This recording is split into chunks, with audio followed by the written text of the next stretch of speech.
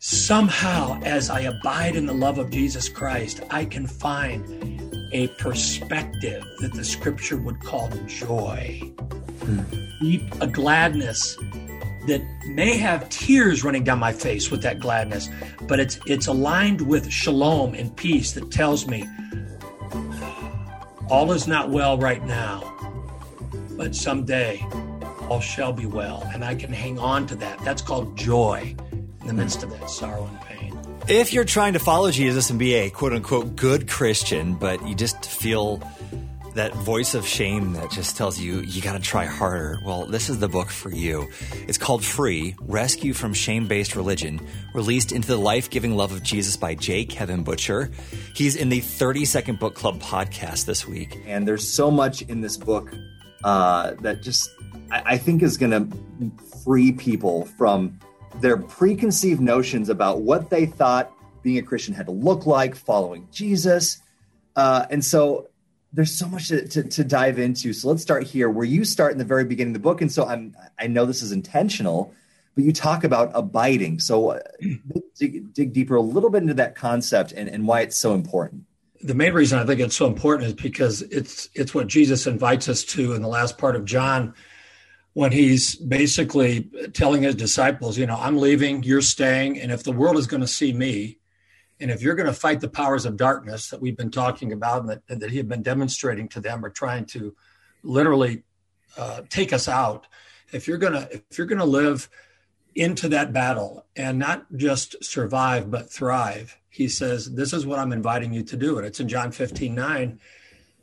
He said nothing about the rules at that point, at least initially. He said, as the Father has loved me, so love I you. Abide in my love.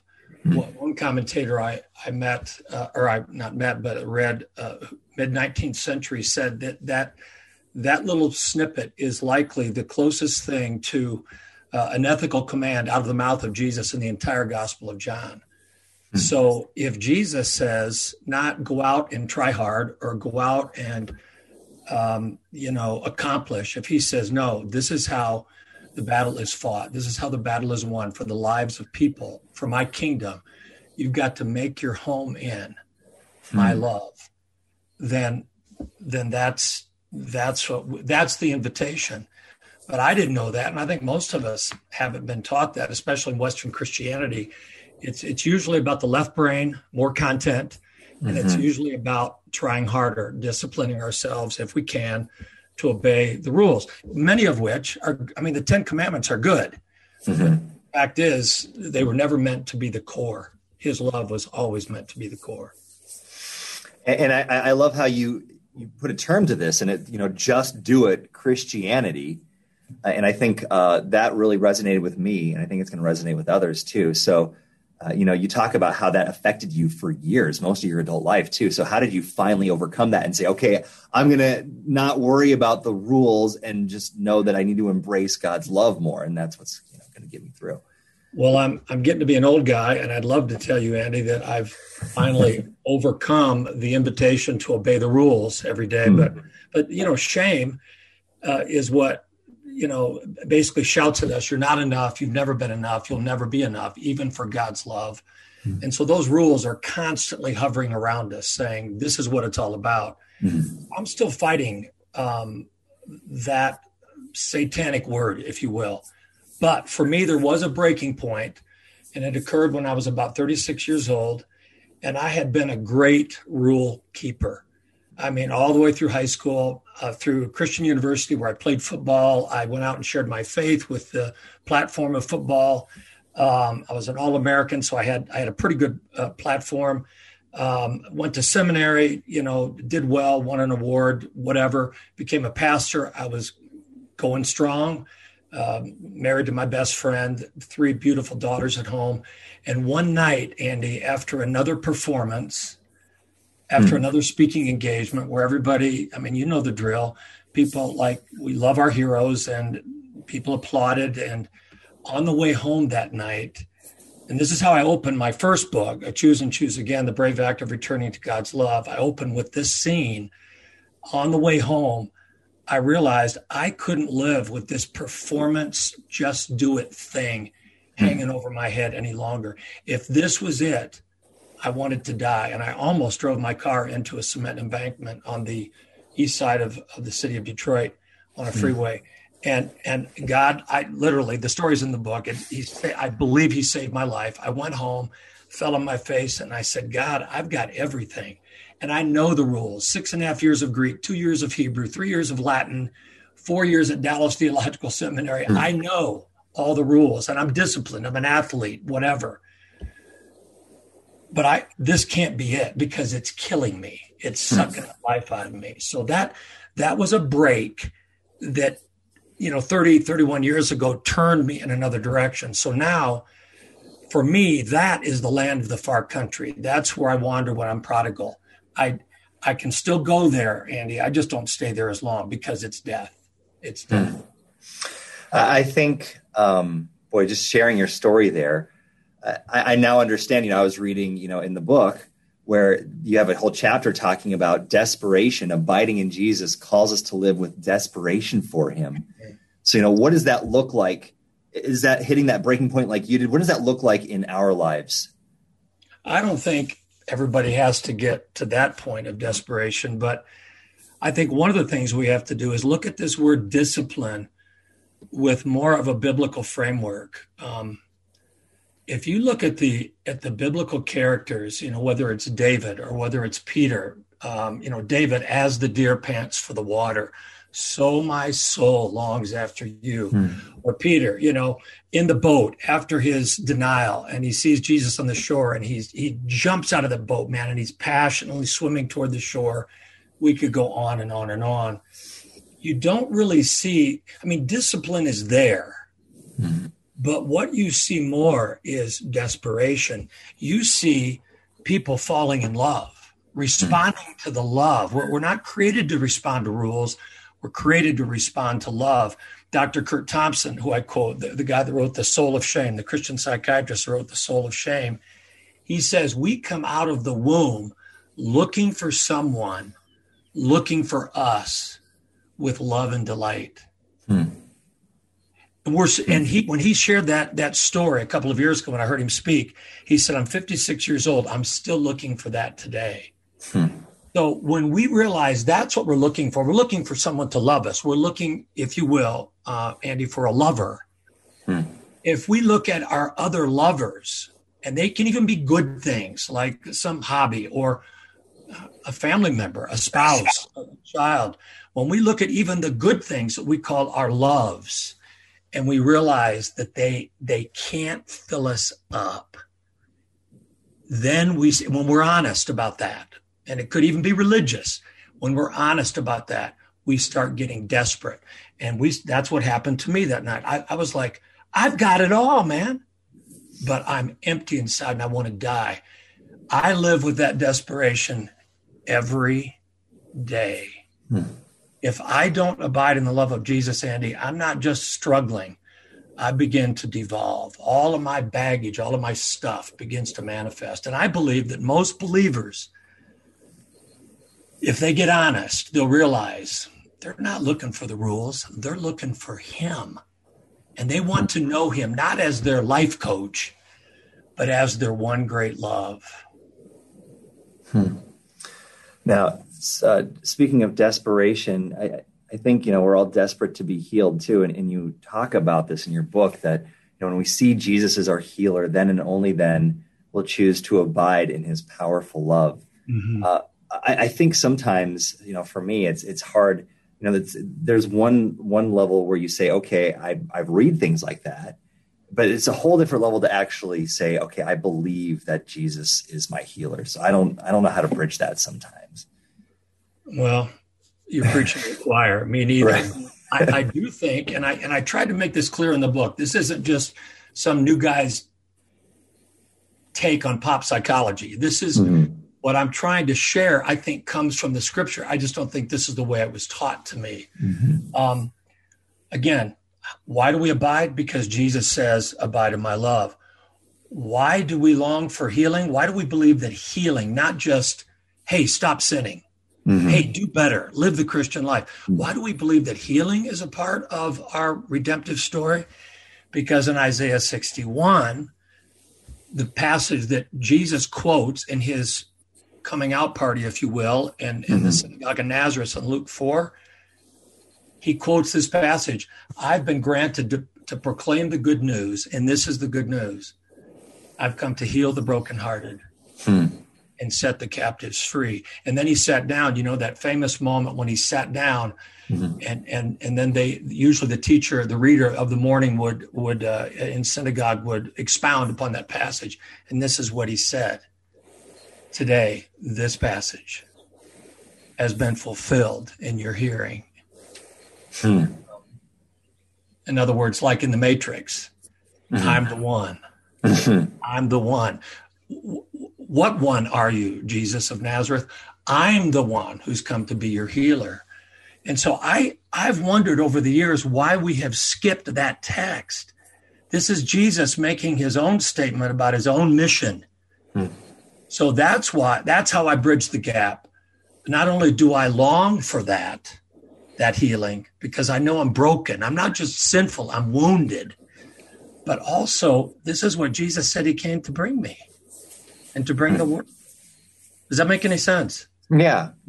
I think that's powerful. Again, there's a lot of, and I think for people like me, and again, you as well, Kevin, as you said, it's a mindset change that we've lived so long in this rut. It's like mindset change. Yeah. You got to jump to a different set of tracks. And that's hard when you've got a freight train full of baggage.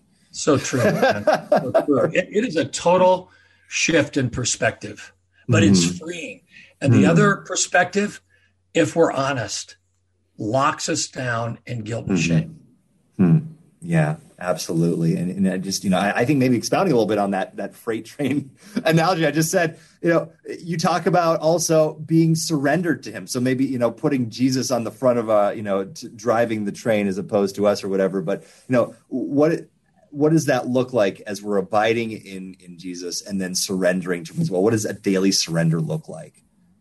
I mean, and again, there's a method to the chapter headings and why one precedes another. I don't think if we don't get desperate for Jesus as our one love, and if we don't know him as that love, then what I would call the main discipline of the Christian life, which is letting go to him, surrendering to him. It's the Romans 12:1, based upon these mercies, Paul says, I beg you to present your bodies as a living sacrifice. So that surrender is something we have to choose to do. And it's counterintuitive because I'm kind of wired to want to control and hang on and get it done. And so if I don't know that he loves me and that I'm desperately, madly in love with him, and I can trust his love for me, then why would I want to surrender to him? I know there's a perspective, I would call it maybe more of a reformed perspective, if you will, not to categorize a whole group of people or a whole system of theology, but I think you know what I'm saying. A perspective that says, hey, God is God. He's sovereign. He can tell you to do whatever he wants. Well, indeed, of course, there's nobody that doesn't believe that God is God and can indeed tell us to do what he wants us to do. But if I'm going to surrender to him, like when we were walking into the University of Michigan, when my wife was getting her first chemotherapy treatment a few years back, and I wanted to get all the data and talk to all the doctors and to make sure that we knew that my wife was going to be okay. But instead, I had a Jesus who had been telling me for years at that point, I love you, son. And I love Carla. I'm not going to tell you how this is going to go. You don't get to know the future. But I can tell you this. I'm with you. And I love you. And I'm not leaving you ever. I don't know how to live in this broken world. We just lost 10 people 45 minutes from me yesterday in the Boulder massacre at that King Soopers. We called our daughter who's in grad school there and we said, are you okay? Were you shopping there today? Is your boyfriend okay? Is he? How do you live in this brokenness without realizing you can't get it done? You can't obey all the rules. We're desperate for someone that we know loves us and is there. When I know that, I can turn my life over to him and let him take it. but not until. I think you touched a little bit on that with one of your chapters is mysteries, and I think you did a great job there. So let's jump to prayer, and you talk about that in the chapter Alone with Our Love. And again, because this is where I come from, I was waiting for the perfect prayer formula, right? Three steps to effective prayers. Come on, you're a pastor, you know that's what everybody wants. I'm glad I disappointed you, bro. So instead, what is, how do we have, what does prayer look like when we are truly abiding in Jesus? Look, and again, this is something that's evolved for me over the years, but I kept going back to the text. I kept going back to the scripture to see, am I making this up because it feels right to me or feels convenient to me, or is this in the word? So prayer, I don't even, there's an extended section of the book. I don't even think prayer is primarily about getting something from God, although we are called to ask, of course, because we're like children with him, with a good father. I think prayer is, we quote several historical figures on this topic. Prayer is our longing to talk with, to communicate with, to pour our hearts out to our one great love.